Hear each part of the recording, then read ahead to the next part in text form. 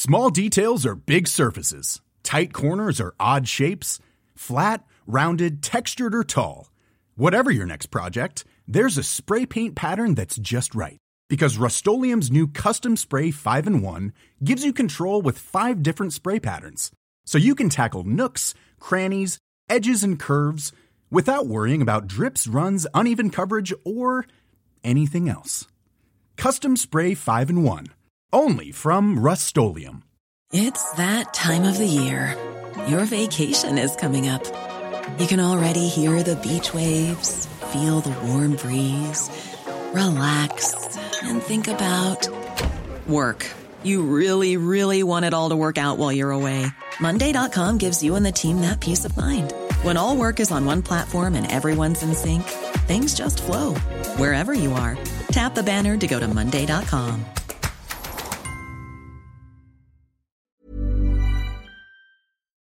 Across the UK, online, on DAB, and on your smart speaker. The Independent Republic of Mike Graham on Talk Radio.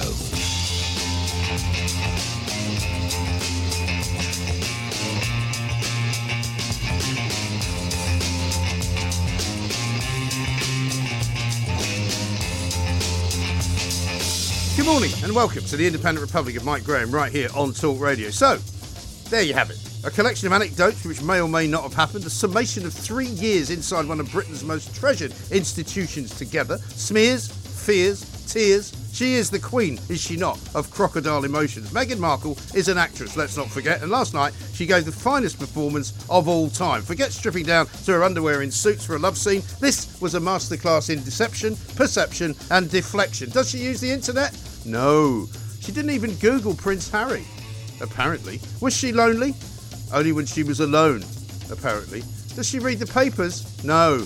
But she keeps suing them, though, doesn't she? So she seems to know what's in them. Was she silenced?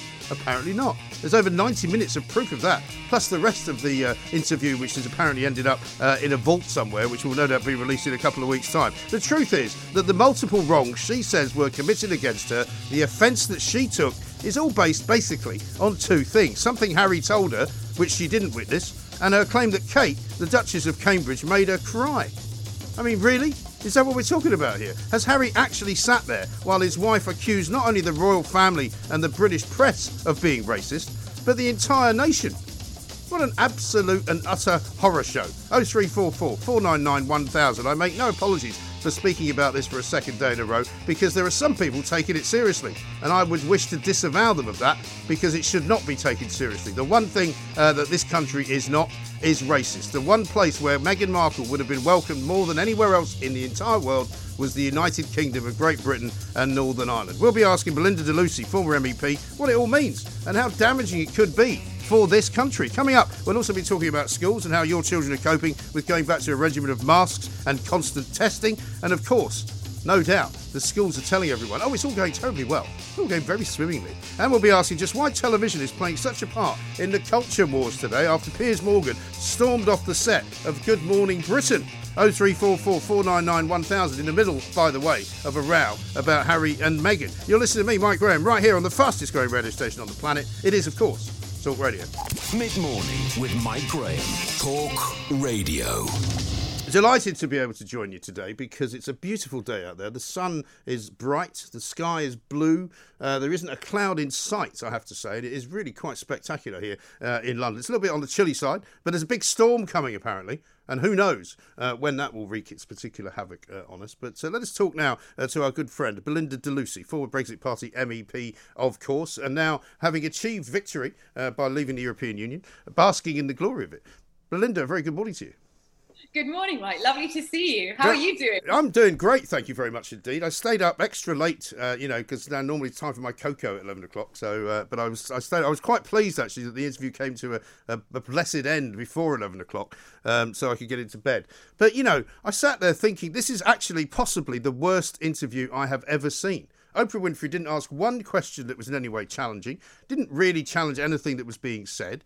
But what I've taken from it, because we talked about this a lot yesterday, is not so much what she said and what she's alleging and all of that, but it's the effect that what she said is having on some people who are beginning to think that actually she's right, that somehow this is a very unwelcoming, racist country, you know, with a racist press and a racist royal family. And I just don't recognise that. No, neither do I. And let's be honest, of course, there are racists in the UK, as there are, you know, everywhere around the world, and we need to tackle them. But the idea that the UK is a racist country is absolutely ridiculous and really inflammatory and does need to be challenged. But look, the reaction to this interview in America is so ridiculous. It's so hysterical. And the idea that the monarchy is now under some sort of threat is just absurd. I mean, our monarchy is one of the most resilient institutions in the world. Our queen and her family are directly related to William the Conqueror, and they have suffered centuries of, you know, plagues and wars and beheadings and murder and scheming and plotting to take them down. And it has never worked. Even when we became a sort of republic under Oliver Cromwell, the British people begged for their monarch, Charles II, to return to England. You know, we love our monarchy in this country. The Queen has over a 74% approval rating, and William and Kate have over 64% approval rating. Any president would dream to have that kind of support. So I'm really not worried at all that our monarchy is in trouble whatsoever. You know, sibling rivalries throughout royal families have always been very tense, with the heir and one seat of power. I mean, look at King Richard III. He killed, allegedly, his brother's children, and then in the Tower, the princes in the Tower, and then he had Elizabeth I being put in prison by her sister Mary, Bloody Mary, and then when she gets out, she chops off her cousin's head, Mary, Queen of Scots. You know, family relations have never been brilliant in royal families. So. No, I think you make a very good point. But, you know, the thing about America as well is that, you know, they don't have to look very far down Main Street, USA, to find some racists, because, I mean, the racial divisions in the USA are far worse than they are here. Far worse, and this point really does need to be made. I think, you know, one of the reasons a lot of mixed marriages work and are so common in the UK compared to other Western European countries is that the level of tolerance is so much higher. I do think that's got something to do with the Commonwealth as well. I think we all feel like one big, giant family. You know, the Queen says it's a family of nations, and we do have these strong connections to all these different countries all over the world. And we're a very diverse bunch, but we're diverse under one flag, and as British as the next person, doesn't matter about the colour of the skin. Look, Mike, I think it's about a culture clash. Yeah. This race issue that keeps getting forced down our throats, I think it works very well with a certain section of the American audience. The very sort of sensitive, sort of kelp drinking, you know, terrified of anyone who eats gluten, that kind of fragile group of people. I think it works well with that. But the Brits are just not having any of it. And I don't think the little dip that the royal family may suffer now is going to have any lasting effect whatsoever. I just feel very sad about the interview. I think a lot of people do, actually. I was listening to Simon Jenkins, the former Times editor, talking this morning, and he said the same thing. He just didn't really buy what she was selling, didn't really believe any of the stories and questioned all of them, but also said that it made him feel generally just rather sad, because it is sad to see people being quite so eviscerating in public about members of their own family. I mean, it's laughable that these guys say that they want their privacy, and yet here they are, stripping bare sort of emotions and facts and pieces of information about their own loved ones that we have no business knowing about. I know, I think it's quite hurtful in a way, because when Meghan came on the scene, the country celebrated the idea that we were going to have this incredibly glamorous, beautiful princess that brought in, you know, ladies of colour into the family, and it was celebrated. I had a huge party at my house. Family relatives came, we all had balloons with Harry and Meghan's face all over it. I've still got flags of Harry and Meghan on a Union Jack in our garden. So it wasn't that we rejected her, but I think after a while, when there was certain sort of preaching elements, hypocrisy, you know, flying around private jets and preaching to us about climate change, these sort of things don't sit well with the British people. No. We like the sort of resilient, stiff upper lip, devotion to duty type people, that we respect them. I think the preachy sort of woke lot don't work well with the British people. I think that was the problem. I don't think we suddenly turned on Meghan because of her race. I think that's a very sad accusation. No, it's a complete nonsense, because clearly if that had been the case, one, she would probably never have married into the royal family because the word would have gone out, supposedly, from the heads of the family. I mean, it makes it sound like a mafia organisation, doesn't it? To say that, this is not going to happen. If that was true. Similarly, if this country was such a racist country, why was everybody celebrating on the day that she got married?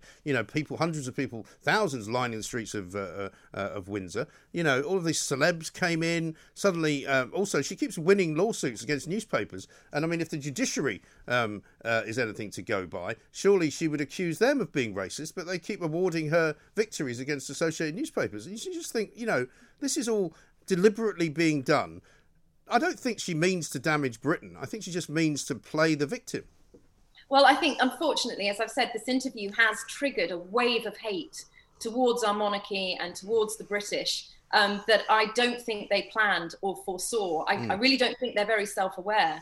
And that's very sad that we now have to fight off again. But then again, Mike, we had it for 4 years over Brexit, the global reaction to how awful and racist and insular and little Englanders Britain had suddenly become because it wanted to leave the EU. Hillary Clinton, the usual suspects coming out and praising Meghan in the interview were the same ones, slating Britain in 2016. So Britain bashing is very common. And luckily, I think the British people have enough confidence in ourselves not to be too wounded by all of this, because we're very happy where we are. I'm very happy we don't have a president. And the racism card, it's a shame because Meghan did have some valid points. I think it must be extremely hard to join the royal family and suddenly be a victim of hounding. And, whatever you can say about Meghan, that wouldn't be easy for any of us. I know, and Mike, people in the press, and when horrific articles come out about them, it can be quite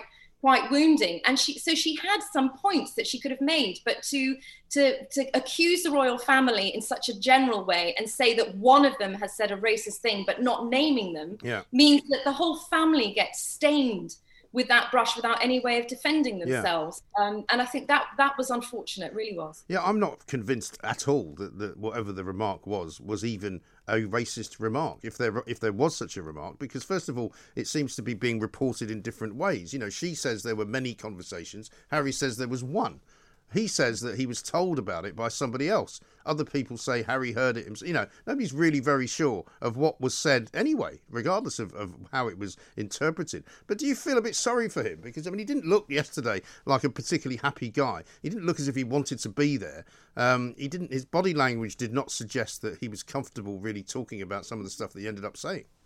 Yeah, I think so. For me, I've always been such a big fan of Harry's. I will never forget the service he did our country. Anyone who fights in our military and risks their lives in that way, I will always have their back. That's just how I am. And I think both boys have been through so much in their lives. We've got no idea of the inner turmoil they're going through. And that's why I think it is really sad to see him so unhappy and to see Meghan so unhappy. But what's even worse is that it has distanced them even more from us. And I quite like the idea of them coming home eventually and being welcomed in open arms and us moving on from this. But I think it will take a while now, unfortunately. I don't think it's ever going to happen. In fact, I wonder whether he can even now come back in the summer, because people are really not very happy about him and what he said and how he's thrown his entire family and his own country under the bus. And I wonder whether he can stand at the unveiling of a statue of his mother next to his father, who apparently doesn't take his calls. It's not clear whether he started taking them again, but certainly wasn't taking his calls for a long time. He's admitted there's a lot of trouble there that needs to be sorted out. I just can't see the happy family sort of getting back together in June or July for this very happy occasion. It'll be awful. Maybe that's too soon. But he did, I think sometimes people do desperate things when they're feeling desperate. And I don't feel I can judge too much if I haven't walked in their shoes. But I do think airing dirty laundry and private family matters in public is never good for anyone. It doesn't give it. Who gains from this? No. There's nothing positive that's come out of it. But, on the other side of the coin, I do see if you take away how we're all feeling about this, for a young man, in his mind, he was protecting his wife and the mother of his child by taking them away from the UK. And that's surely only an admirable thing. Now, the way in which it was done and further, ways they conducted themselves, that's all up for discussion. But that in itself was an act of wonderful protection that a man had for his family. And I do think people see that. And obviously, if he's talking to the Queen a lot, he said in the interview, I think, that he's talked to her more in the last year than he has done, in decades. Then clearly that bond is still very strong. But I'm sure she must be very sad at what's happened, though. And unfortunately, as many as people will accuse me of being some kind of misogynist, this woman has come into the frame, caused a massive amount of trouble, and now look where we are. And I don't really think, in a way, you can blame him for being taken in by her, but there's only one figure here, which is the disruptive figure. And regardless of what people may say to me, it's obviously Meghan, isn't it?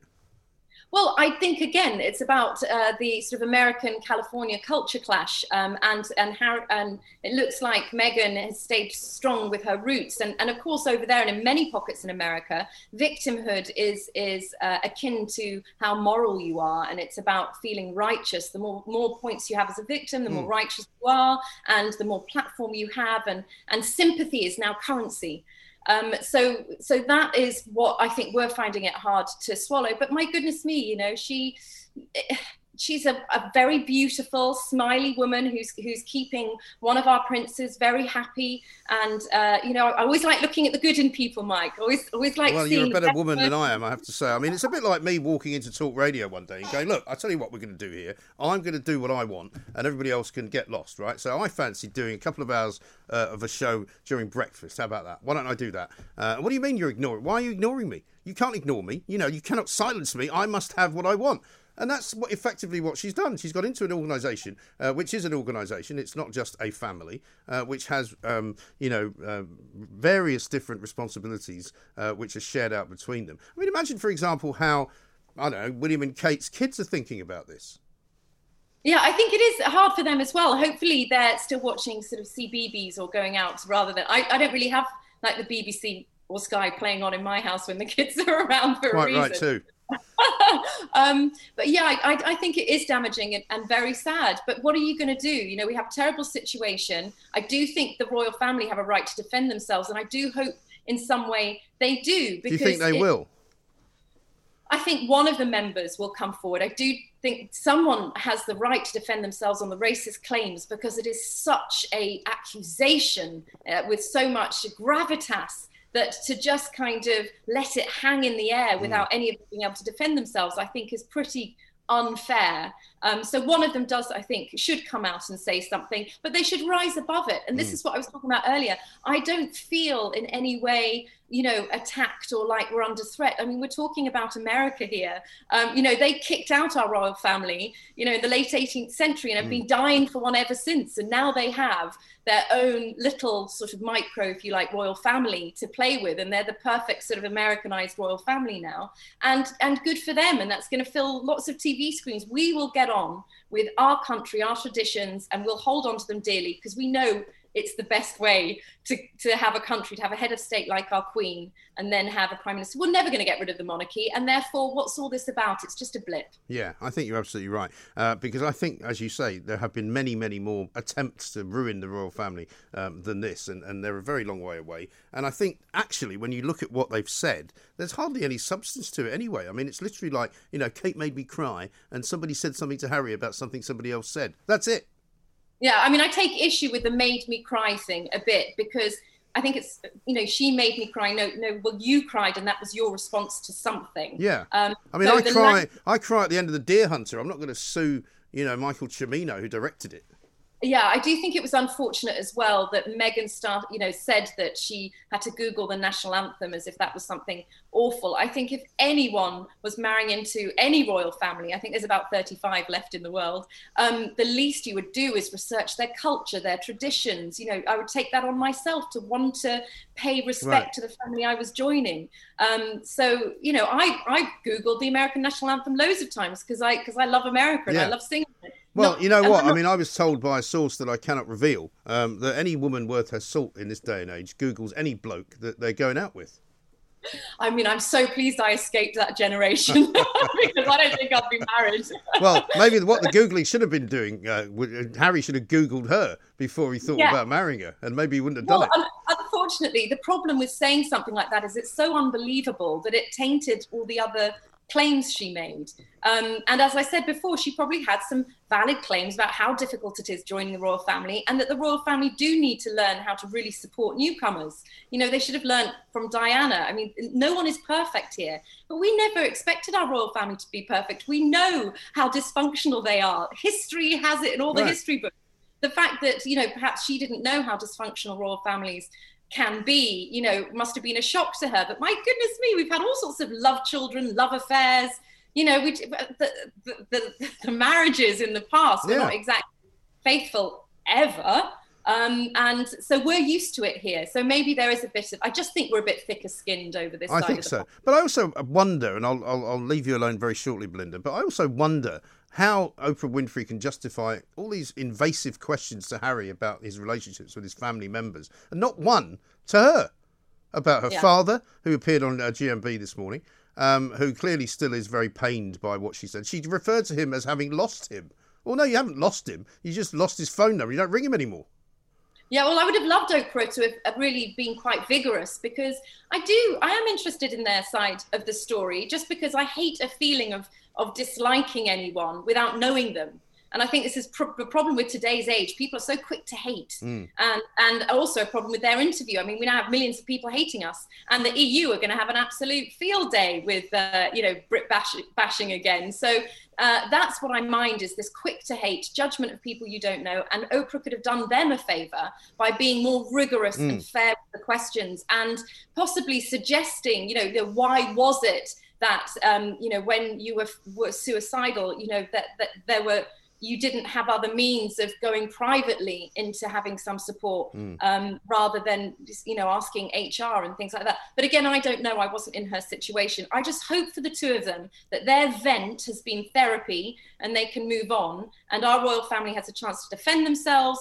And I tell you what, Mike, Kate and William will never be so popular as they are now. The British public, I think, will take them under their wing of protection and feel very strongly that they're very loyal to William and Kate now. So I think it will have done them a world of good in the long run. Yeah, I think you're absolutely right. Great to talk to you, Belinda. Good to see you. We'll be all out and about again soon, so we must try and have lunch or dinner or drinks or something or other. Belinda de Lucy, former Brexit Party MEP, there defending the royal family, defending the ability of this country to bounce back from these hideous claims made by Meghan Markle, that not only is the royal family racist, but the press in this country is racist, and that this country itself is racist. Absolute and utter balderdash, madam. The Independent Republic of Mike Graham on Talk Radio. Welcome back to the Independent Republic of Mike Graham right here on Talk Radio. Time now to talk to Professor Carol Sikora, former head of the World Health Organization's Cancer Programme, Dean of Medicine at the University of Buckingham. Carol, welcome back to the show. I suppose we should be thankful for Meghan Markle, because at least the front pages are not dominated by stories about COVID. There's only one line on the BBC website, which I looked at 5 this morning. I thought, fantastic. One line on COVID, the rest Meghan. Great distraction therapy. Absolutely. To be honest, because, we have obsessed about this disease and this virus for so long, for a year now. And I do think that some of the problems that we have and some of the attitudes that people have got are because they've been bombarded with all this stuff, for months and months and months on end. And I mean, I know that we play our part in it here at Talk Radio, but we try at least to be reasonably balanced about the way that we should be approaching it. But there's definitely, and I know we've been here before, Carol, and I know you'll say you want to be cautious about what we predict here. But, it does look as though it's disappearing, doesn't it? It does. I mean, two things are going to happen, Mike, and that's the problem. And no one's totally sure. So on the most likely scenario, because I'm an optimist, and I know you're an optimist too, is this gradually will go according to plan. And by June, whatever it is, we'll be back into normal life and we'll be able to go on our summer holiday. But there is a downside, a potential downside, because of these variants, which came out of the blue. They started in December and they actually started at the beginning, but they weren't dangerous. These variants are a bit more dangerous because, first of all, they've made the virus more infectious. And secondly, it may hide it from the immune system, which means the vaccines are weakened. Now, fortunately, the latter doesn't seem to be the case. It looks as though the vaccines are powerful enough to at least reduce the severity. So I think we're going to win on it, but we have to have contingency plans, and that's the trouble with Chris Whitty and the government. They have to have the contingency plans if it doesn't go according to how it's supposed to. Yes, but I mean, at the moment, all of the indicators are that it's going much better than they thought it would. And I know that they are cautious individuals and they will always be that. I don't suppose they'll ever change. But as more and more people get vaccinated and as more and more people have had the disease in one form or another, the only place really for me that's a concern at the moment is the school classroom, because we're going to be talking about it later on in the show. But I've got a couple of teenagers. One of them's not very happy about having to be made to wear a mask for the entire day, while similarly twice a week sticking something up his nose to test himself. I think it's very difficult times, and my grandkids are quite amused by it all. But the amusement will turn to boredom, and I think we get out of this quickly. The biggest thing you alluded to just earlier is the fear culture, that a year of this bombardment of all these horrible messages, these sort of sepulchre tones coming down the line from government messages. We've got to get out of this. We've got to get back to normal society. And, we have to do it without the pubs being open to give us a bit of light relief. We've got to somehow try and get back. Now the schools are back, which is a great start. Let's get everything back to normal, and then the pubs open, and then we're back to normal. Yes, I think so. And get travel back, which is the other thing, to allow people to. The trains, I came to South Wales this morning for work, and the train's completely empty. Right. Obviously, at the moment, you're not meant to travel except for work, as I'm doing today.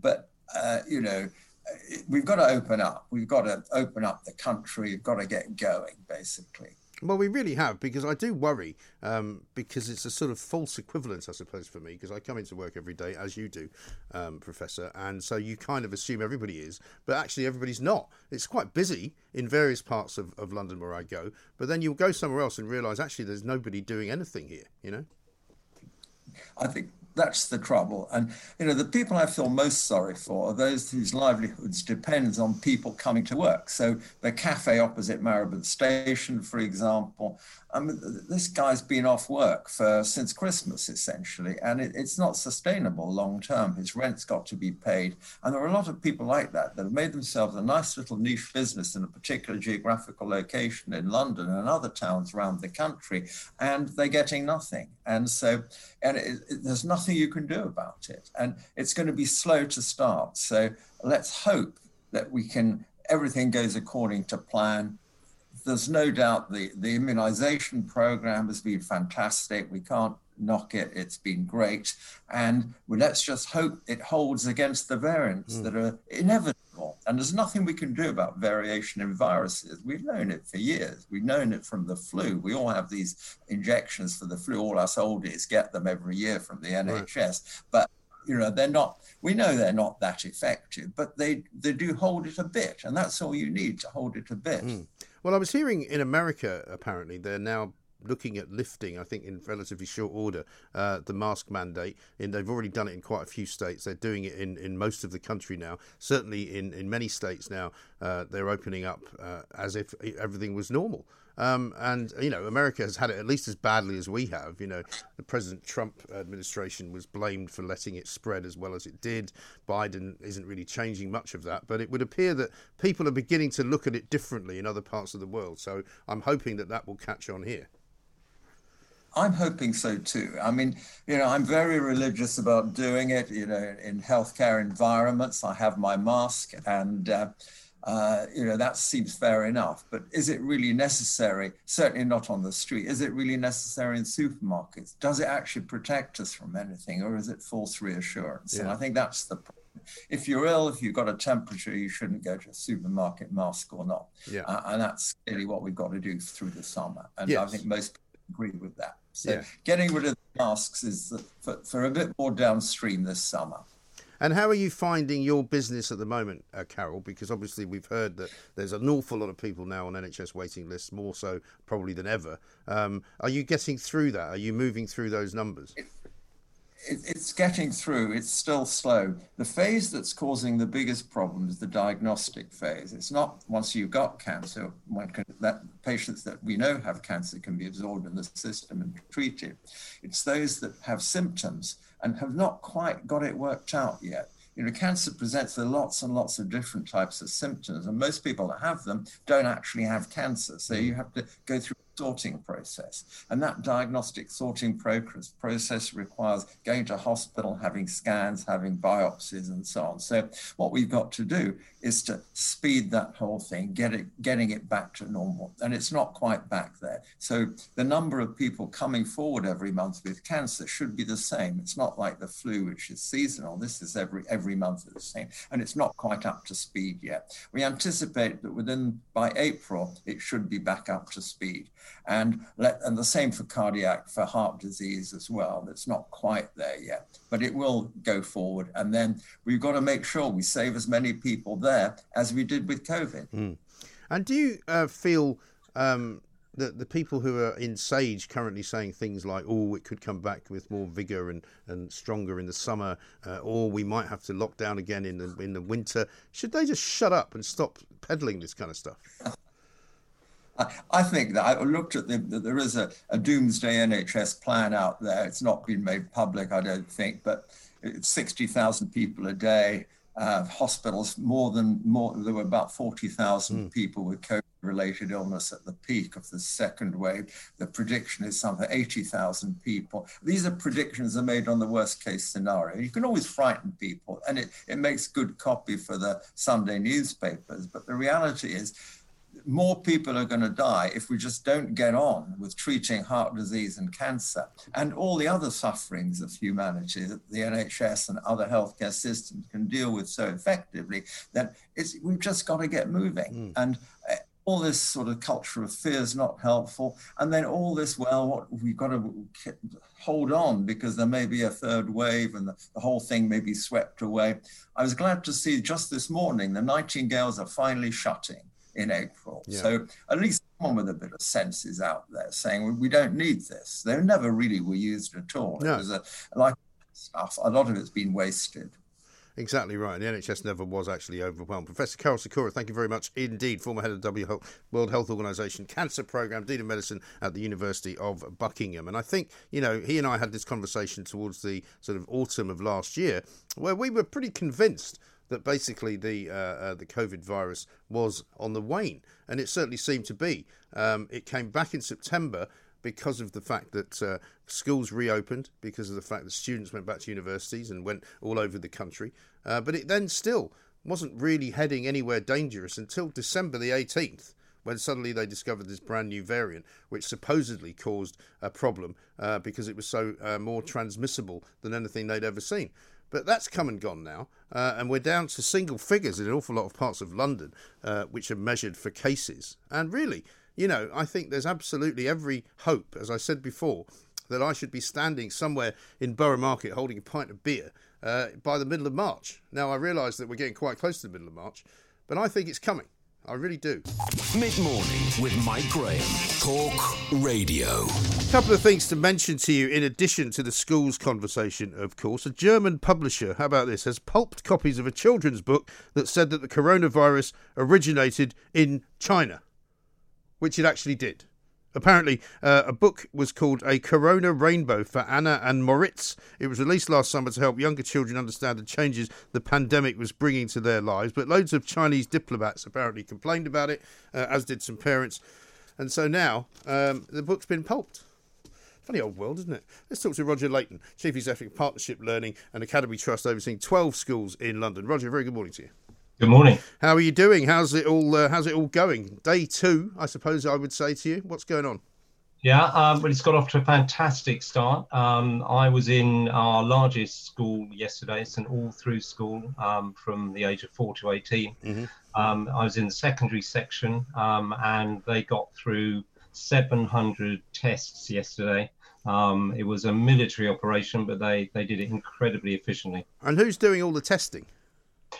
They're school staff, in the main non-teaching staff, so people like teaching assistants, learning mentors, admin staff. But they've got it really well organised. Right. And are they able to do it reasonably easily and safely and well? Because a lot of people were worried that they were giving the wrong people responsibility for the testing. I'm not talking about parents. I'm talking about, some medical people were saying, it's not maybe a good idea to leave people who are not medically trained to do this kind of thing. But you're saying it's fine. Yeah, it worked incredibly well. So all those who are helping to administer the tests have been trained. And the way it was being done is that students themselves were being brought in groups, sitting in one room to actually do their own swabbing, and then to go through to the main testing area with their completed swabs. So it was very well organised and very efficient. And have you got teachers getting tested as well? Teachers being tested. They're being tested twice a week on site at the moment. We might well move to home testing from next week. But actually, the site-based testing is working so well that it's probably just as easy to carry on with that. Yes, but I suppose it's a bit disruptive to the school day in general, isn't it? Not for the staff testing, because the staff are tested before the school starts. So that's fine. Yeah. It's possible that we might look at continuing some student testing on site as well, because we've organised it in such an efficient way now. We think we could probably do that quite easily, at least once a week on school site, rather than sending them home. And do you think that would be enough once a week? Because, the idea apparently is to do it twice a week, isn't it? Once a week on site. Oh, I see. So you still want to do another one? Still twice a week, but once a week on site, the other one at home. Right. And did you have any people saying, no, we don't want to do this? To take the test for pupils, I think out of around 2,000 pupils, there were 10 that my last information told me at that particular school were still having concerns about taking the test, but they were still being spoken to. Parents are being spoken to hopefully encourage them to join in with the vast majority of the children. But they're still able to attend school, presumably? They are still able to attend school. Okay. And what about the rest of the day? Because, if you're testing 700 people, that's a pretty big number. Were there other activities going on at the same time? Were there school lessons? Yeah, normal lessons carried on. As soon as the group had been tested, they were back into normal lessons. Okay. So we were getting close to a normal day, certainly by lunchtime. Right. So and did you get any positives? One. Really? Yeah, one. 1 out of 700. But that was a staff. That was a staff. No, that was a staff member. Right. Okay. Well, there you go. So what's the protocol then? Do you then have to isolate them and other people, or just them? No, because that was on entry to the school first thing in the morning, so they could just be sent home. So it's a good example of the testing regime working, because if they'd come on to site, they'd started teaching a group, then the whole group would have had to been isolated. Right. Because, that's one of the worries I think that some parents have got, that I've spoken to, is that if one of their kids tests positive, they get sent home, the whole family then has to kind of self-isolate. And for some families who don't get paid not to be at work, that's the tough one. I do agree. And of course, that's something we've got no control over. And we would hope that, all support is available for any family in that such situation. But we do understand that there's a real problem. Yes. Yeah, I'm hopeful, Roger, and I don't know whether you've heard, probably nothing at this point, but I'm hopeful that you get to Easter, you go through Easter holidays, and then by the end of that period, you're back into April, and the cases are so low that you might not be doing this then. That's what we're all hoping. Yeah. It's already been said very clearly, hasn't it, that the mask wearing will be reviewed at Easter. But let's hope that the testing can be reviewed as well, because, we all just want to get back to normal. Not just face-to-face in being in the same room, but face-to-face being able to see each other's faces. It makes such a difference. How are you handling things like the school dinners and that sort of business? Being handled, again, very efficiently in rotas. So there's never too many students in the same space at the same time. Obviously, we're helped by the weather as it's starting to get warmer. Well, eventually. Well, it was. Started, yeah. Eventually, week, yeah. to start to get warmer. We've got lots of outdoor space, so once they've actually got their food, they can easily go and eat outside. There's plenty of outdoor space. So is that what they do then? They take the mask off, obviously, and eat it distance from one another. Outside, okay. Yeah. Because, I mean, what I'm hearing, again, from a lot of parents is that, some schools are being a little bit more relaxed than others. And with the mask wearing, even though most schools are saying it's required, they're not necessarily being draconian about it. What's your experience there? Yeah, and I think that's true. Schools across the country are in different circumstances, have different relationships with their communities and with their parent groups. Our schools are taking a pretty firm line, actually, on the basis that this is for everybody's benefit. It's about the health, safety and well-being of the pupils and the staff. And although it's a nuisance, it's not pleasant, it's irritating. Hopefully it'll only be for a short time. And if that keeps everybody safe and everybody at school and not having to isolate, then we should be really strongly pushing. Yeah. But the question I get asked a lot is, if it's safe to go back to school, why can you not have the same conditions that were there when you last were at school back in December, which was to wear a mask in corridors and sort of communal areas, but not in the classroom? What's changed? Nobody seems to be able to tell anybody that. I think the answer to that is the rise of those new variants, the higher transmission rates, that we're taking a safety first approach because of those new variants, because they seem to be able to transmit much more easily than last time. Let's play safe, at least for these next 2 or 3 weeks. But if you've tested, say, for example, 700 pupils and none of them have got COVID, do you really think they need to wear masks? Well, the test is not foolproof. Well, why do you it? and I have had this discussion before. Well, because it is. Okay, the test is not foolproof, and in particular, it doesn't necessarily pick up every case of someone being infected.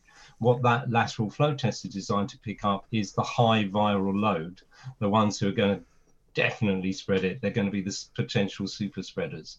So yeah, but if you go back it's a two-stage protection. Yeah, it's a belt and braces approach, which is fine as long as there's no side effects and there's no adverse effects. But I would say for some people there will be adverse effects. It's not very nice to have things poked up your nose and down your throat. It's not very nice to sit with your face covered for hours on end. So there is a cost-benefit analysis that could be done based on that. And if you were to say to me after a week of testing that you didn't find any cases at all, I would call you clinically insane for then wanting kids to wear masks. Except I won't have proved that there were no cases at all, will I, Mike? I will just have proved that there are no high viral loads. So it is, as you say, belt and braces. And look, let's all hope this is short term and we can get back as soon as possible to yeah, because what I was going to say to you, Roger, is think back to what life was like before coronavirus. You could have at any given time people walking around your school with all manner of horrible germs, stomach bugs, norovirus, colds, flu, any number of things, which if you wanted to protect everyone from, you could continue to make them wear masks, because that would obviously be sensible, wouldn't it, under these kind of constrictions? And yet you wouldn't do that. We wouldn't do that because this is part of at the moment, the difference is this is part of a national effort still to protect the NHS. Yeah, but the NHS has already been moved out of that particular arena of danger. They put it down from 5 to 4 and said it won't be overwhelmed. It has, but it's a safety first approach still at the moment, isn't it? Well, no, I think it's nonsense. As we unlock, Roger. do we still want to take precautions to ensure that it doesn't surge back up again? But look, if it's clear that things are absolutely under control, even after the big hit of schools going back, then I'd be the first one to argue, let's take those masks off and stop. And that's what I was coming to, because I think the schools and people like yourself, Roger, are in a great position here to advise the government, because at the moment, Chris Whitty is currently talking to a parliamentary committee, telling them that 30,000 more people might die in the summer, because that's the way he thinks, because he's done some more modelling and he's done some more projecting into the future. And I don't think he'll ever change that view that he has. And I think sometimes it's good for professionals such as yourself, Roger, who know a bit about educating children, to say, look, do we really need to do this? Look, I'm going to have to say I have to follow the advice. I have to follow the science, don't I? I'm not. Well, you do, but every time I'm people say you know, that, I question the science, because the science has not changed as far as we know, because nobody's told us that it has. They've just said we're following the science kind of blindly. Look, I think at the moment, particularly, we have just done a huge thing nationally by getting all these hundreds of thousands of pupils and staff and their parents travelling around, going back into work and going back to study. I do think it makes sense to at least be precautionary for the first few weeks and then review the impact that that's had nationally. Yeah, so as far as you're concerned, most people, I don't know, I didn't really ask you about the mask wearing, but most people are going along with it effectively. They honestly are. We've had very little resistance at all. Right. I'd say we're taking a firm line, and we're treating it in the same way we treat uniform. That this is the school policy. We expect you, for instance, to wear, let's say, a tie or a blazer, and at the moment, we also expect you to wear a mask. And there's huge levels of compliance. Yeah, that slightly worries me, actually, that there's huge levels of compliance, because the problem with that is that you could keep it going. If the government comes back after Easter and says to you, you're going to have to keep them wearing masks for the whole of the summer term, are you just going to go, okay, then? I hope that doesn't happen.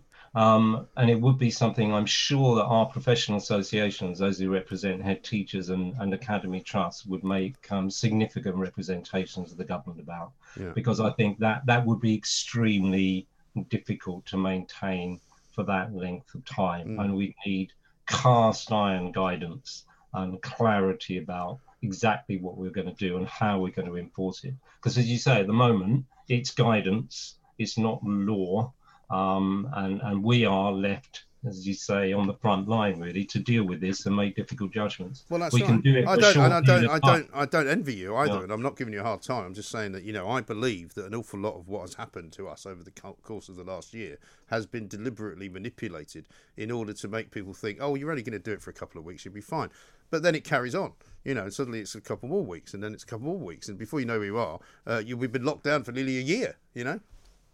All I would hope, look, we all hope that the vaccine rollout will come to our rescue here, don't we? And that is a significant difference from any of the previous lockdowns or relaxation of lockdowns, that we do have the vaccination program to, fingers crossed, to rely upon here to get us out of trouble. Right. So let's hope that doesn't happen. Yeah, well, let's hope so. Roger, thanks very much indeed. Roger Leighton, Chief Executive of Partnership Learning, an academy trust that oversees 12 schools in London. He says they tested 700 children at the school, one of his schools yesterday. Not one of them came back positive, but he says, well, maybe some of them are positive because maybe some of the tests are not absolutely and utterly reliable.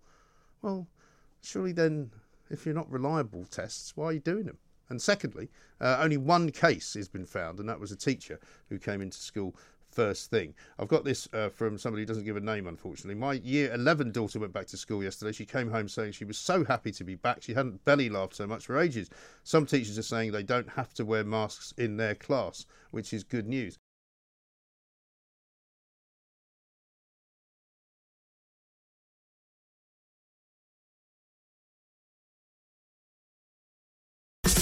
Mid-morning with Mike Graham.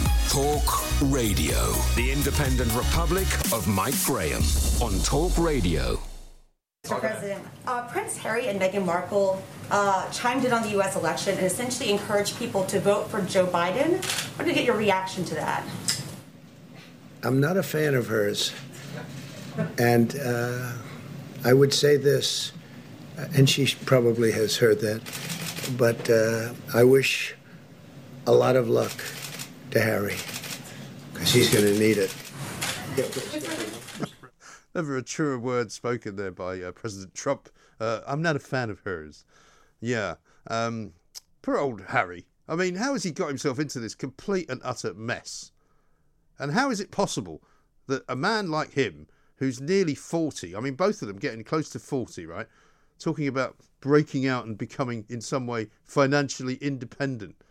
They cut me off, so we had to make some money. Didn't think about going to work or anything like that. He thought about didn't think about getting a job. Thought about doing some podcasting with Spotify, and Netflix. because they cut me off. I had nothing, literally nothing, just the 30 million. I mean, really? Get a life, mate. Let's talk to Terry in Manchester. Hello, Terry. Hello, Mike. You okay? I'm very well, sir. What can I do for you? Yeah, I'm going to have a real moan about these masks now with these children not wearing the mask. Right. I think they should be wearing them because we've been wearing these for months. It's not going to make any difference now wearing them for a couple of weeks in class. Well, it is actually, because I don't wear a mask for 7 hours a day. Do you? No, but they're not in school 7 hours a day. They are. They never do 7 hours a day for They do. years. Of course they do. I've got children in school. I know exactly how long they're there for. Yeah, but it's not uncomfortable, is it? It's not really uncomfortable. Have you worn a mask? Have you worn a mask for 7 hours, Terry? No, I've not worn a mask for 7. But would I do it if I had to get out of this? Yes, I would. What do you mean to get out of it? They're testing them, right? You just heard a teacher, a head of schools. I listened to it, yeah. Yeah, he says they tested 700 kids. Not one of them's got COVID, but they've all got to wear a mask. What's the point? Oh, so let's put them on for 2 weeks and see how it goes, like you said. What do you mean see how it goes? I don't want my kids wearing masks for 7 hours a day. That's 35 hours a week. If my child was in school at that age now, she's not, I'd make her wear a mask. Well, if your child wants to wear a mask, that's fine. We don't make mine. Yeah, but it makes everything easy. They're moaning about... No, it doesn't. How is it easy? Stuff up the nose. How is it easy? Something stick in their mouth.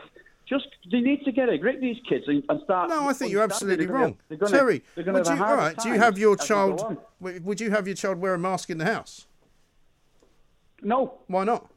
Because there's only us family, innit? We don't need to wear one. Well, yeah, but you go out, don't you? Don't you go out? Yes, yeah, go out. What if you pick up COVID and give it to one of your kids? I've had the vaccination now, actually, Mike. Thanks. Okay, all right. But, I mean, your logic would suggest that your child should wear a mask in any enclosed space.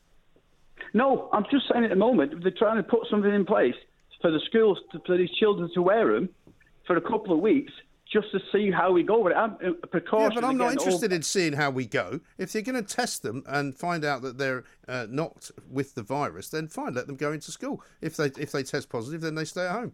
But you don't need to do both. On this one. We use it. We've always I've been on your show many times, and Ian, I've agreed with you guys all along because you're saying the right things. But this time, I think listen, you're perfectly entitled to disagree with me, Terry. But the point is you're wrong. I don't think I'm wrong. I think they should be doing it. Well, why? No, why would you want to make other people's children suffer because you think we should give it a go? Well, how about we give you a go, put a mask on you for the whole day, see how you like it? I'll put one on if I had to. Well, you should, because you know the vaccine doesn't stop you from getting COVID. You know that, right? Yeah, well, I'm not out there sort of like thinking I'm claiming it. I'm keeping the distance from what I should be doing. But, you know, anything to help will get us out of it quicker. Well, that's not true, though, is it? That's not true. Anything to help. Well, what if they say, I'll tell you what, you're going to wear a spacesuit tomorrow? I'm sure people are wearing them, actually. I might start That's the problem, isn't it? That's the problem. Because people have become supplicants. They've just gone, oh, OK, whatever you think. You tell me. And we've got Chris Whitty up here saying there's another 30,000 people going to die in the summer. Which would so he, right, would love to be helpful and not open any of the pubs because he doesn't like pubs, doesn't like drinking, doesn't like going out. He's a loner. No, he doesn't. He doesn't do anything like that. Exactly right. But so I don't wish for him to recommend how I should live my life. Thanks very much.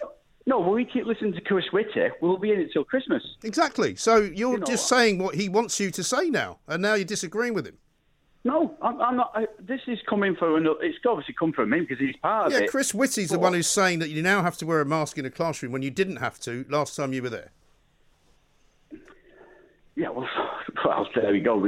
I mean, it's about opinions, isn't it? My opinion. No, it's not. You're saying it's about helping out because this will make it go away faster, and it won't. You know that. Yeah, but what the kids are always moaning about something. They've always got something to moan about. They're not moaning. My kids are very happy.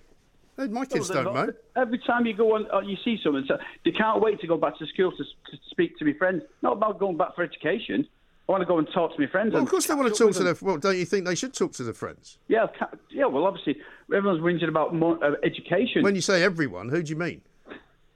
Well, parents. We need my kids back in school. Well, kids should be in school. Well, should be in the hours that but they should be in a... Like, if the our schools... All right, let me ask you a question. Are schools safe places to go? I don't know the answer to that. You don't know?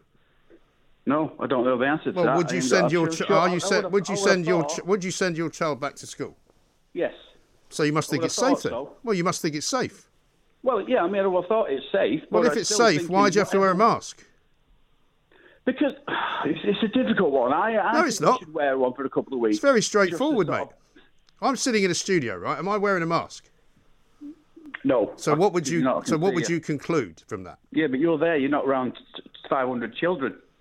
There could be 500 children in the next room, for all you know. The point is this. I'm sitting in a safe atmosphere, so I don't need to wear a mask, right? I can come to work because my workplace is COVID safe. School is also COVID safe. So why would you wear a mask? Well, we've just hit the reasons that the guy from the school... Well, no, if it's dangerous, surely they shouldn't be going back, should they?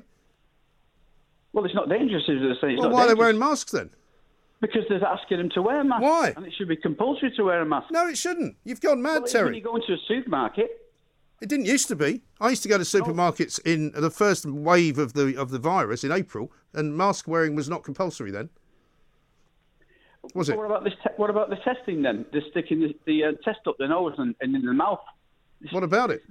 They're moaning about this as well. Well, apparently, according to the man who says he's given 700 tests, it's not reliable. Well, we've heard that one as well. But it's not, is it? Well, we don't know. We'll find out, won't we? Well, I mean, I'm sorry. You can't run a country on don't know. Well, they have done for a long time, haven't they? Well, that doesn't make it right, though, Terry. It doesn't mean you should blindly support them and go, oh, you carry on giving us more guff to do and telling us more instructions and giving us more regulations, even though we don't know if they work. What's the point of that? Well, there isn't. Obviously, there's lots of points that they come up with doesn't sound right. It never has been right. Right, but you've just gone along with it because you think it's a good idea. It's the first thing I've gone along with out of everything they've done. What, so you haven't done any of the other things? What I mean by that is I've disagreed with a lot of what they said and how they've worked it. But I think if you're going into a school area and you should be wearing a mask, and that's my opinion. Well, you don't go to school, though, so it's not affecting you, is it? I'd like to go to the gym. Can't go to the gym. Would you wear a mask if you went to the gym? Yes, if I had to, I would. Yeah. Really? Yeah. Well, surely if they open the gyms... I don't think it's not like someone sticking something over your head. You're getting a mask over your mouth and your nose. Yeah, but it is if you're doing it for 7 hours, though, Terry. If you do it for 7 hours, it absolutely is. So imagine it could be after 7 hours, but... Well, that's what I'm saying. I mean, I was happy for my child to wear a mask in the communal areas, which is what the rule was in December, right? You go into the school, you put a mask on while you're in the corridor, you take it off in the classroom, and there's a reason for that. The reason for that is that you can communicate with a mask on much worse than you can with one off, right? So they take the mask off in the class, and they were perfectly able to communicate with each other, mix with each other. When somebody got COVID, they got sent home and they got self-isolated, and that was fine. It worked fine in December. Apparently now it doesn't. Yeah, but you can look at it another way. You can look at another way with this as well. Say you got 700 people in school and you've only got 500 wear them. What's the point in doing it? Well, I'd say what's the point in doing it? Period. Well, there is no point. I disagree. I can tell you can, but you haven't got any proper arguments, Terry. You just think we should go along with it. Well, I mean, that's my argument. Is basically they come up with the reason why we should wear them, and let's do just to keep sort of like everyone safer. How? And then take it. I don't know. You don't know. Everyone's done in with it. Everyone's had enough. But I mean, my opinion on that is. I mean, maybe if I said to you, why don't you wear red socks to make everyone safer? Would you wear them? No. Why not? I don't like wearing red socks. Well, I don't like wearing a mask. Not a favourite colour. I don't like wearing a mask. So there we go. We finally agreed on something. Terry, thank you very much indeed. Listen, if you want children to wear masks in school, you wear one for 7 hours and see how you feel, OK? This is Talk Radio. Mid-morning with Mike Graham. Talk Radio. Now, just after I woke up, I think, this morning, my attention was drawn to this particular incident that happened on Good Morning Britain. Piers Morgan, of course, very, very controversial figure. We had him in here towards the end of last year, had a great interview with him when his new book was coming out. He's constantly sort of poking celebrities. He's constantly writing about them, constantly tweeting about them. Let's have a look, if you're watching on YouTube now and Twitter, at what happened. You continue to trash her. OK, I'm done with this. No. Sorry, no. Sorry. Do you know what? That's pathetic. You can trash me, maybe not my own. No. See you later. I'm being... Sorry, can't do this. This is absolutely diabolical behaviour. I'm sorry, but Piers spouts off on a regular basis, and we all have to sit there and listen. Alex Beresford there, who was having a go at Piers before Piers eventually got up and walked off the set. Let's find out from Mark Bukowski what he makes of it all. Mark, a very good afternoon to you. Hi, Mike. Now, there will be plenty of people who say this is a stunt. Piers, of course, has said on Twitter that it was not a stunt, which doesn't mean that it was not a stunt, does it? There's nothing more dismal than a fact, Mike. You know that. And what's he going to say? It's not. I mean, if he says it's not a stunt, if he says it's a stunt, he's damned either way. I was watching GMB yesterday morning, and Piers had been, involved with various sort of rucks with guests on the show. I think he was probably knackered. I think that the Alex Beresford has been called him out before, and I just don't think he had the energy. And of course, it's a circular argument at the moment for most of the stuff surrounding Meghan and Harry. So what better way than putting yourself back into the limelight and walking off? Of course, people are going to say you're great to dish it out, but he can't take it. And arguably, I think that politicians that he gives, rightly so, a hard time to might use this against him. But ultimately, it's absolutely gone wild on Twitter. Yeah. I've had 4 or 5 different calls from media folks saying, "What's your point of view on it?" Right. People can't work it out. Isn't that part of a stunt? You can't really see the joy in the edges. They're not. Well, I think that's the joy of what Piers Morgan does. And I mean, without wishing to tap myself on the shoulder, I have a similar view to the world of media. I mean, I did a thing last week which went mad because I suggested that Harry and Meghan should be stripped of their British citizenship. People went absolutely ape about it and were like, it went viral because so many people were so incensed. In fact, so incensed that they made sure that the 2 polls that we put out on Twitter went the wrong way, because they wanted to say no, that I was a dreadful, ghastly, horrible individual. Did I not know that she wasn't actually British and we can't strip her of it, and that's something she doesn't have? And they didn't quite get the point, which was to get an awful lot of people interested in what we were doing. Well, that's the point. The point is, it's a very, very noisy world out there, and you know as well as anybody, you've got to have your head and shoulders above the rest of the noise to have an opinion, and you need people to help circulate what you're doing. It's all about numbers and metrics, isn't it? Well, it is, yeah. And Piers is the master of that, and I mean, I think he also, there is a part of him though, because I mean, probably know him quite well. I know him quite well. There is a part of him that I think thinks people like Alex Beresford are getting a little bit, perhaps, shall we say, impertinent, because, it's all very well saying he can take it, he can give it out, he can do all of that. But I think he would also say, because I've seen him referring to Alex Beresford before, who's made it clear he wants to become a journalist, to say, well, if you want to become a journalist, you don't do this kind of thing, So there might be a part of him that is a bit taking his moment too, wasn't he? At the end of the day, Alex Beresford is everybody's in the game. Yeah. So he's taken his opportunity to score some points, and I would have thought that Alex Beresford, on the 2 spats he's had with Piers Morgan, I know about, has made many broadcasters, maybe bookers, think, well, God, he's got a point of view. It's more in him than just reading the weather. Yes. No, I think that's absolutely right, and quite right too, because if he wants to make a name for himself, then that's how you do it. And I don't think there was anything that he was saying that was particularly odious or particularly unwelcome. He just had a different point of view. Yeah, now that's the point about this argument, Mike. Everybody's got a different point of view. I was sent a link to the interview, so I watched it live at 1 o'clock in the morning. I didn't fall asleep. You're a better man than I am. I don't think I could have done that. Well, it was fascinating. I wanted to watch it that early in the morning because I was very keen to see what Twitter was saying in America, because obviously if it's happening in UK time, you're inside your bubble, you just see what happened. And it was fascinating because it really did light up. And a younger audience, in America, who take Meghan to their own, really, really did feel that she had some major issues about race and mental health, which is part of their shtick. That's that's part of what they proselytize. So in America, it was a good look, and I think by the end of the day, first thing yesterday, there was a whole hashtag going about abolish the monarchy, because a lot of people waking up in the UK were reading those tweets from America or focusing on one story. So everybody's got a point of view on this. Yes. And it's dragging out, depending on your age, your social makeup, where you're brought up, who you are. Everybody has a different view, and I think that's the point of this broadcast. The winner in this is Oprah. The loser in this is the royal family, ultimately, and of course Comcast. I mean, it was 11.2 million. You asked the question, what was the viewing figures last night for ITV? It's 11.2 million. That's big, isn't it? Because it was only, really big. It was only 17 million in America, wasn't it?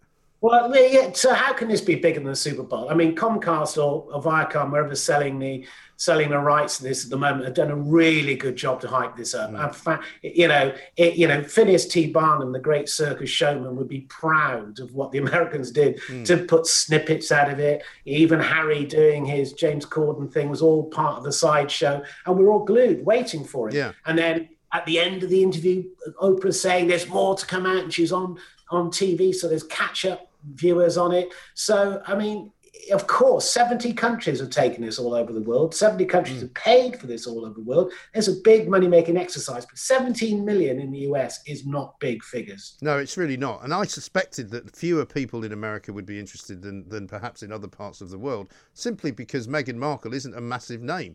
And actually, Harry isn't either. And the problem for both... That's true. That's their job, to build up their name. Yes. I think a lot of young people are totally into Meghan and totally into Harry. So there's a pure demographic there. And of course, she taps into that. My agency did a survey into it, and there's a real divide that, in fact, the younger sort of under 25 is really buying into, the whole idea. And let's not forget, you and I have talked about this before, Mike, The Crown. If we look at The Crown is a global drama hit. Right. Many people see The Crown as a documentary, and how they promoted The Crown. They do. It's like the Australian exercise of which put the stress on their relationship marriage mimicked Harry's mum's time. They're referring back to that episode, which many people say is complete fiction. Yes. in The Crown. Well, The Crown, I mean, as we know, The Crown is in many ways complete fiction, because they've been making stuff up. They've admitted making stuff up, and I've been critical. Yeah, they have, but people have bought into it as it's real. That's the point. And of course, they pile into this with similar ideas, But what you said originally, I totally agree with you. I mean, surely to goodness, after what Harry had seen his mother go through, you would have expected him to bring his future wife up to speed. Yeah. And all you have to do is spend a bit of time. You spend your time, researching your parts. If you're an actress, surely to goodness, you go to Google and look at the acres and acres of space that's been given to the problems that Diana had, that the royal family, are good at suppressing at the moment. There's enough out there to look at it. So you're not coming in to a Disney princess gig. You're coming in to one of the most difficult families, most difficult high-pressure jobs in the world. Yeah, but you're expecting, by saying that, though, Mark, people to believe that she was a sort of ingenue, that she was not Diana. I mean, Diana was brought into the royal family. She was a virgin. She hadn't had proper boyfriends as such. She'd not had really many relationships. She was completely and utterly unschooled in the ways of the royal family.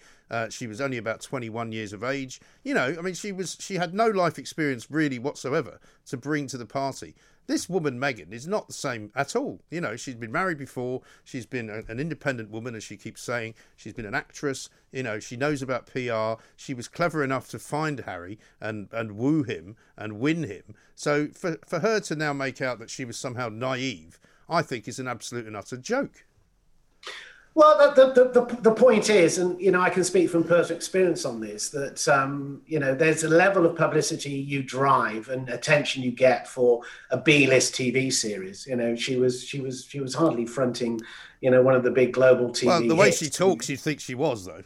Well, of course you do. And why wouldn't she? But the fact of the matter is, stepping in to the limelight of the royal family is a totally different gig. I've done many of those royal photo call sort of in the past. I mean, it's insane. Oh, I know. Listen, I was in Fleet Street when Diana died. I mean, I was at night editing the Express. I've never seen anything like it.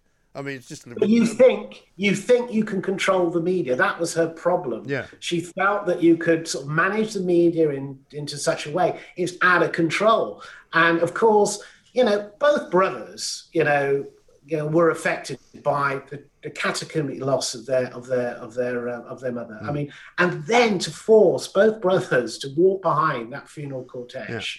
And Harry, again, much younger than William. I'm sure it's deep. I'm sure those have deeply affected them. And then receiving all the information about your mother, but and then having a father who has struggled himself with issues, with his own father. That's well documented. I mean, it's not a normal sort of huggy, kissy family, is it? But then neither is her own family, the one that was never asked about by Oprah Winfrey, rather strangely. Her own family I watched it this morning, and I think the royal family made a massive error in not taking control of him and letting him run rogue. There's this man retiring in Mexico, completely oblivious to what's going on, and he's completely. So the royal family understand the ravenous appetite of the media, particularly in the UK, particularly the tabloids. And it strikes me they've done nothing much to affect any sort of change. Well, he was on GMB this morning. Everybody's got something to lose here. He was on GMB this morning, was he not, Thomas Markle? And if you turn up at his doorstep, he'll talk to you. Of course. Of course. I mean, it's pure naivety. I think naivety... Caroline Graham's made a career of it. The whole thing is naive, but I think this will go on, and you've heard the front page of the Sun to say this is biggest crisis in royal family. No, it's not. It's not. It isn't. It really isn't. Also, when you think about comparing it, the story's bigger than it is. Yeah, I was going to say, sorry to interrupt. So when you think about comparing it to the situation regarding Diana, I mean, Diana was a story that until 9/11 came along was the most remarkable story, and I don't mean just the week that she died. I mean the whole story was incredible. I was also night editing the paper the night the Panorama interview came out, and I just remember I think we had half an hour to get the first edition out, and the first headline was "I will not go quietly," and literally within half an hour we were like, blimey, better change that. There were three of us in the marriage. It just kept going on, and it was just one revelation after another. And in the end, somebody actually did die. So to compare this to that, I think is probably wrong. And can we not forget, I mean, I remember walking up the Mall on a sort of, the week of the funeral, walking up the Mall and to see the flowers right up the Mall and go to Kensington Palace. Right. That outpouring actually shocked the royal family, and yet they still put protocol before that. Remember, they wouldn't. I think I might be wrong. Wouldn't put the flag at half mast. Well, this is. I'm afraid I'm going to do this again because this is me turning my career into a new career. But "Show Us You Care" was my headline. Yeah. And that was in the movie. That is, and nothing has changed within that. This is the protection institution. I would go further to say, if we look back in history, don't forget we're looking at it of our lens in the 21st century. But the abdication was the biggest rock to the royal family. That nearly closed down the royal family. And to think that this man couldn't live his life, and then had to suppress all the connections that Edward then went on to have with the Nazi Party, and he lived in exile, sort of, throwing bombs. They dealt with that, but that was a point, the real constitutional crisis that was faced. And at the end of the day, there's no direct line for Harry or Meghan, come to that, to be on the throne. So the royal family have got a big legacy issue now going forward. This is the point that they face. Yeah. What does a royal family stand for in 20, 30 or 40 years' time?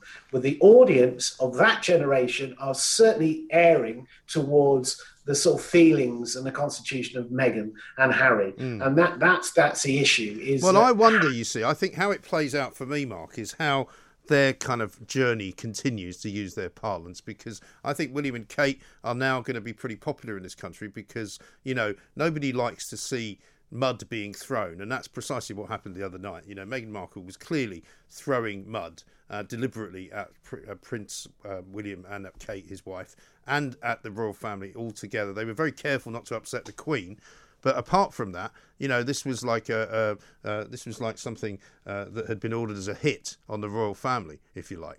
And at the end of the day, if none of what they've said turns out to be true, because it wasn't really true or it was misconstrued or whatever it was. All they've really got is that Kate made me cry and I wasn't made to feel welcome, which is plainly not right, and certainly wasn't the case when they first joined the royal family.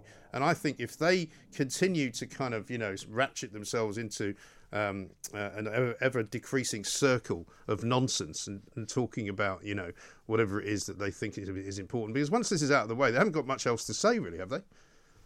Well, that's the point. Where do they go from here? They've played all their cards. Yeah. Of course, everybody's saying, well, royal family got to react as a PR war. Well, there will be a very subtle, cold PR war, I'm sure, with sort of private briefings. And of course, they're going to have to investigate these claims. They're pretty serious. And as you said, if there's no validation towards it, then you can start unwinding, what has been done up. But, if there is any truth in what they're saying, they've got some issues to sort out. But the bottom line is that the royal family are very good at looking after themselves. Their relevancy for the future is an issue, but in the short term, they won't be doing anything immediate. There will be a strategic view. I'm sure that there was various statements ready to roll for the morning newspapers and whatever after the broadcast. They probably tore all those up because I think they were hoodwinked. They never expected to see some of this stuff. I thought they expected other attacks. I thought it was going to be more an attack on the media and more poor me. When I first watched the first part of it, it was a little bit sort of playground stuff. Well, it was really, wasn't it?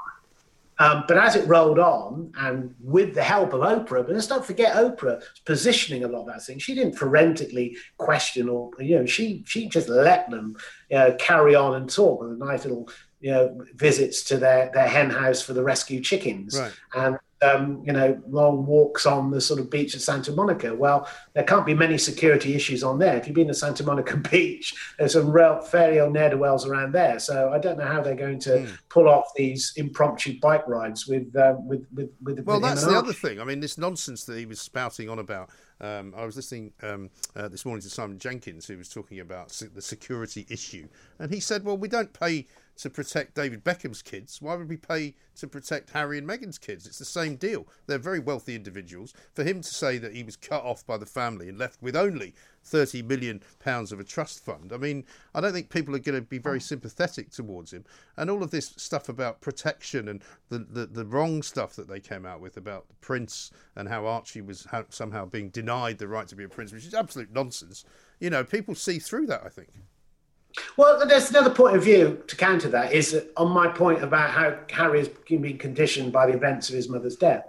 Now, one of the big narratives that came at the death of Diana was that she wasn't, approaching proper, security.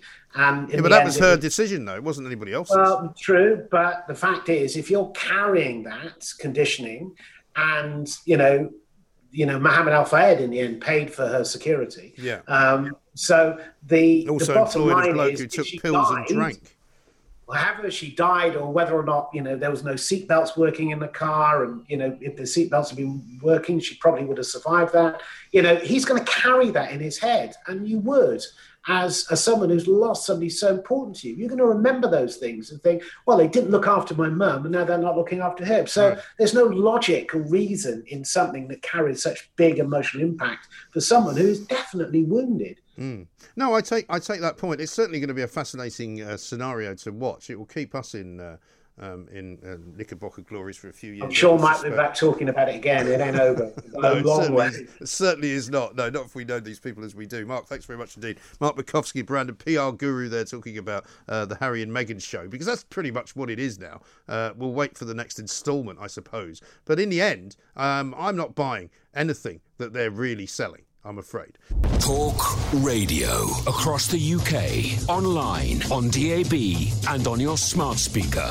The Independent Republic of Mike Graham on Talk Radio. If you enjoyed that, be sure to catch the whole show 10 till 1, Monday to Friday on Talk Radio via DAB, online, or via the Talk Radio app. And if you have an opinion on the stories we cover, we'd love to hear from you. Call us on 0344 499 1000 or tweet at Talk Radio during the show to have your say. Mid-morning with Mike Graham. Talk Radio.